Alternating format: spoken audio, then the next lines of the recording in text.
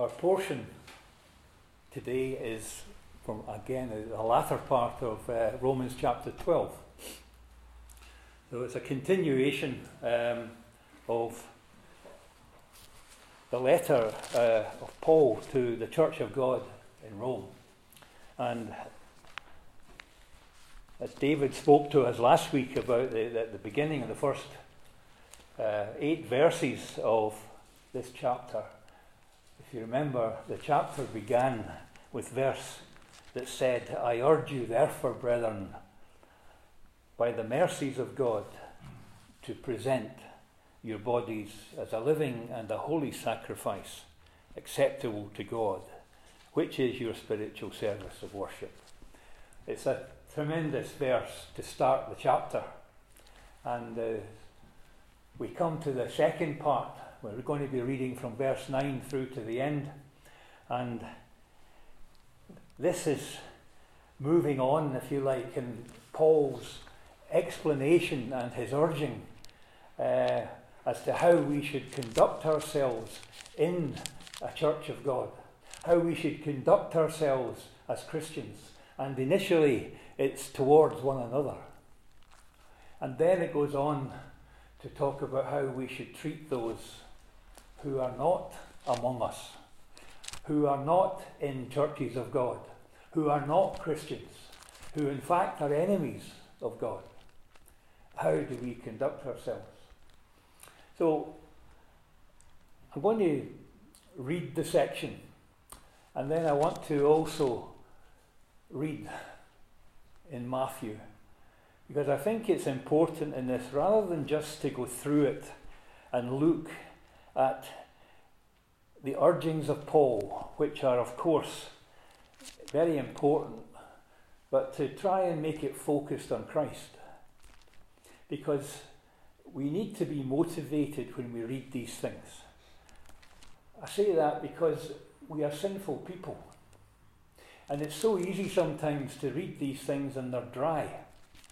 And they don't apply, or we struggle to apply them to ourselves.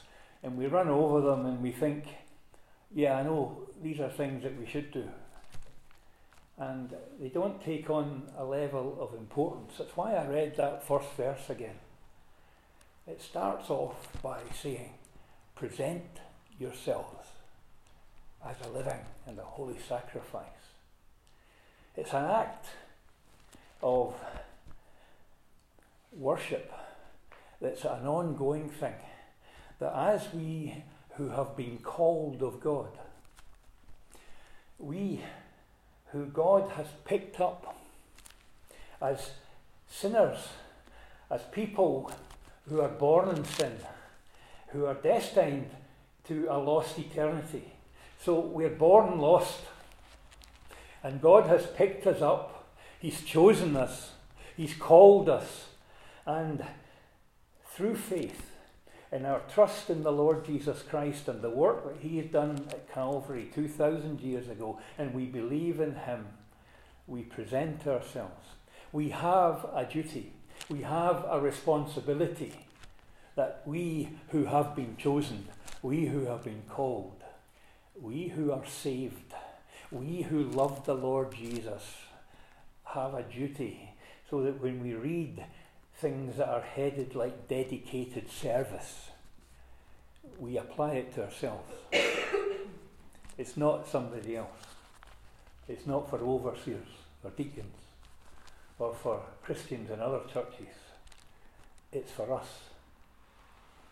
And the fact that Paul has written this to the Church of God obviously focused the people who have been called into God's kingdom and have a responsibility to serve in His kingdom, and have a responsibility to do and live their lives the way God desires it, the way God wants. So let's read the portion together first of all. So it's chapter 12 of Romans, reading from verse 9. Let love be without hypocrisy. And sorry, I'm reading this from the NASB, different maybe from your Bible, but see if you can link in maybe the different words that are used. Let love be without hypocrisy. Abhor what is evil, cling to what is good. Be devoted to one another in brotherly love. Give preference to one another in honour. Not lagging behind in diligence, fervent in spirit, serving the Lord. Rejoicing in hope, persevering in tribulation, devoted to prayer, contributing to the needs of the saints, practicing hospitality. Then it goes on to those who are not in churches of God. Bless those who persecute you. Bless and curse not. Rejoice with those who rejoice, and weep with those who weep. Be of the same mind towards one another. Do not be haughty in mind, but associate with the lowly. Do not be wise in your own estimation.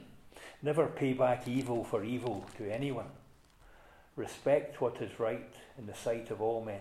If possible, so far as it depends on you, be at peace with all men. Never take your own revenge, beloved, but leave room for the wrath of God. For it is written, vengeance is mine, I will repay, says the Lord. But if your enemy is hungry, feed him, and if he's thirsty, give him a drink. For in doing so you will heap burning coals upon his head. Do not be overcome by evil, but overcome evil with good. The portion I just want to read is about the Lord Jesus is in Matthew chapter 3. It's about the baptism of the Lord. It's a story I think that's well known to you, but I want to link it into this. So Matthew 3 and 13, and Jesus arrived from Galilee at the Jordan, coming to John to be baptized by him. But John tried to prevent him, saying, I have need to be baptized by you, and do you come to me? And Jesus answering said to him, permit it at this time, for in this way it is fitting for us to fulfill all righteousness. Then he permitted him. And after he had been baptized, Jesus went up immediately from the water, and behold, the heavens were opened, and he saw the Spirit of God descending as a dove and coming upon him. And behold, a voice came out of heaven saying, this is my beloved Son, in whom I am well pleased. Then Jesus was led by the Spirit into the wilderness to be tempted by the devil. I just wanted to refer to that, because that's what came to my mind when I was reading Romans 12. Sometimes you wonder why you get these thoughts. But when I first read Romans 12, I thought, this is so dry. This is a lot of things that I can be standing up here and saying, I don't do a lot of these things either. And I am struggling with being able to preach and to teach that this is how you should live your life. When in fact, it's like the old pointed one. There's 3 fingers pointing back at me. Paul, quite rightly, is directing us to our responsibility in serving the Lord.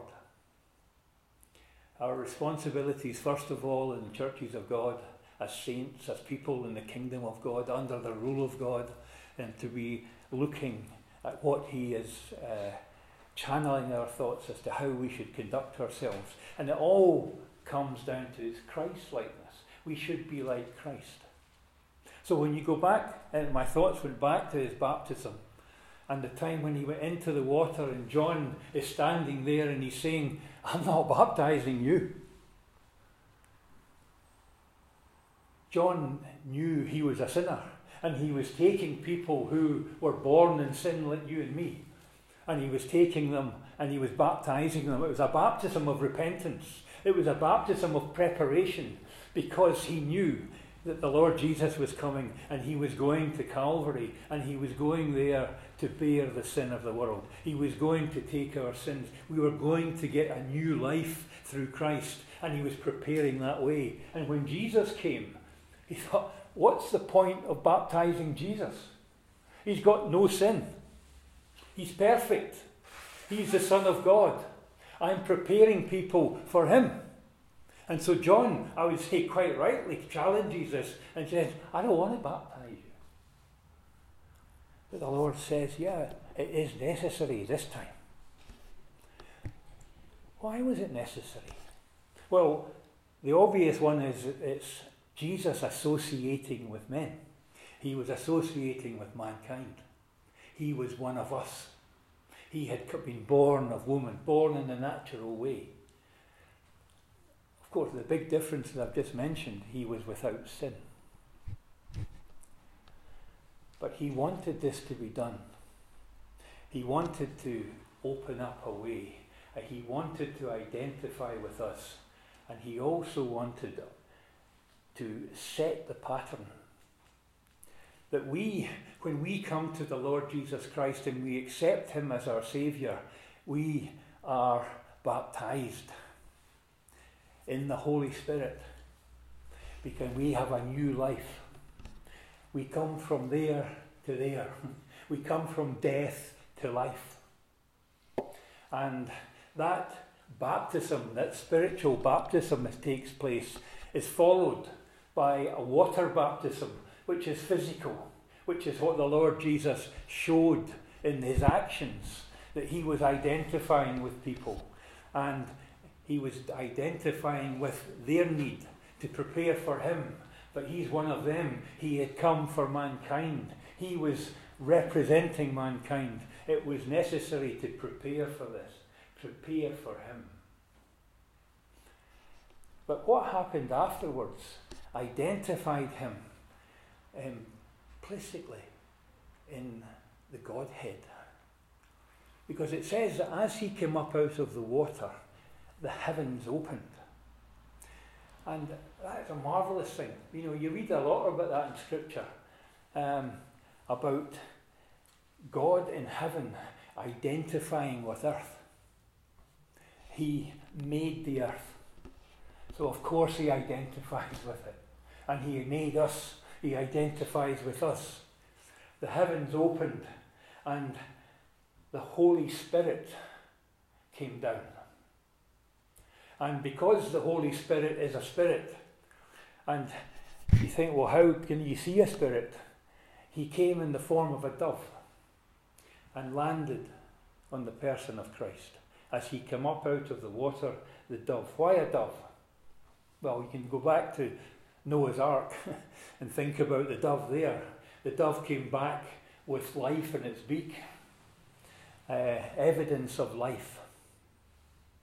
It was also a bird of peace, that despite the ravages of sin and what sin has done, God is giving us peace. So there's the Holy Spirit coming down and entering into the person of Christ, the Son of Man. And then the voice of the Father. This is my Son, in whom I am well pleased. You identify the three persons of the Godhead. The Son who had become man, being baptized. The Holy Spirit comes in the form of a dove so he can be identified as indwelling this man, Christ Jesus. And then the voice of the Father. This I am well pleased with. This is of me. This is important. And then to associate it with Romans 12, we get that when Jesus came out of the water, when he had been indwelt by the Holy Spirit, and he'd been commissioned from the voice of his Father in heaven, where did he go? He went out to meet his enemy, Satan. That's exactly, what happens to us. That when we accept Christ as our Saviour, when we commit to that calling, we've been called of God, and that we have been saved, we have eternal life, so that if we die, or if the Lord Jesus comes tomorrow, we will live forever, because our bodies might die, but our spirit goes on. Why? Because of Christ, and he lives. We live in him.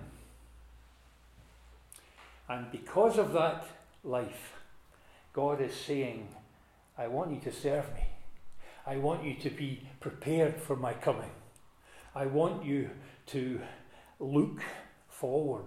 And this is what we've just read in chapter 12.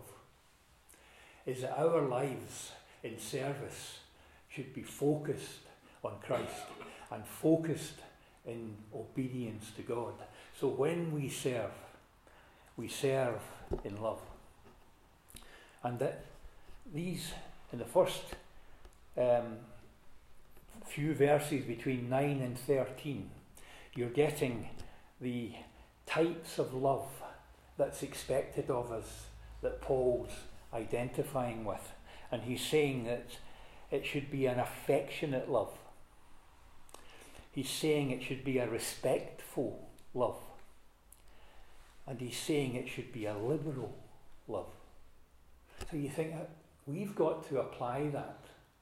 We've got to look at these verses and read them when it says, without hypocrisy, that we should abhor evil and love good. How do we do that? It's easy to read these things. And I found myself when I skimmed over them, it's easy to read them. I've read them before. I know them. I can sometimes quote them. But do I live them? And that's the challenge here, really, is, are we following Christ? Are we like him? And can we say that the love that we have for the Lord's things, because of what we have been saved from, is real every day? That when we wake up in the morning, are we longing for the coming of the Lord Jesus? Are we longing to read our Bibles? Are we longing to commune with the Lord? And I'm sure each one of us can't say we do that all the time. We have little spurts maybe.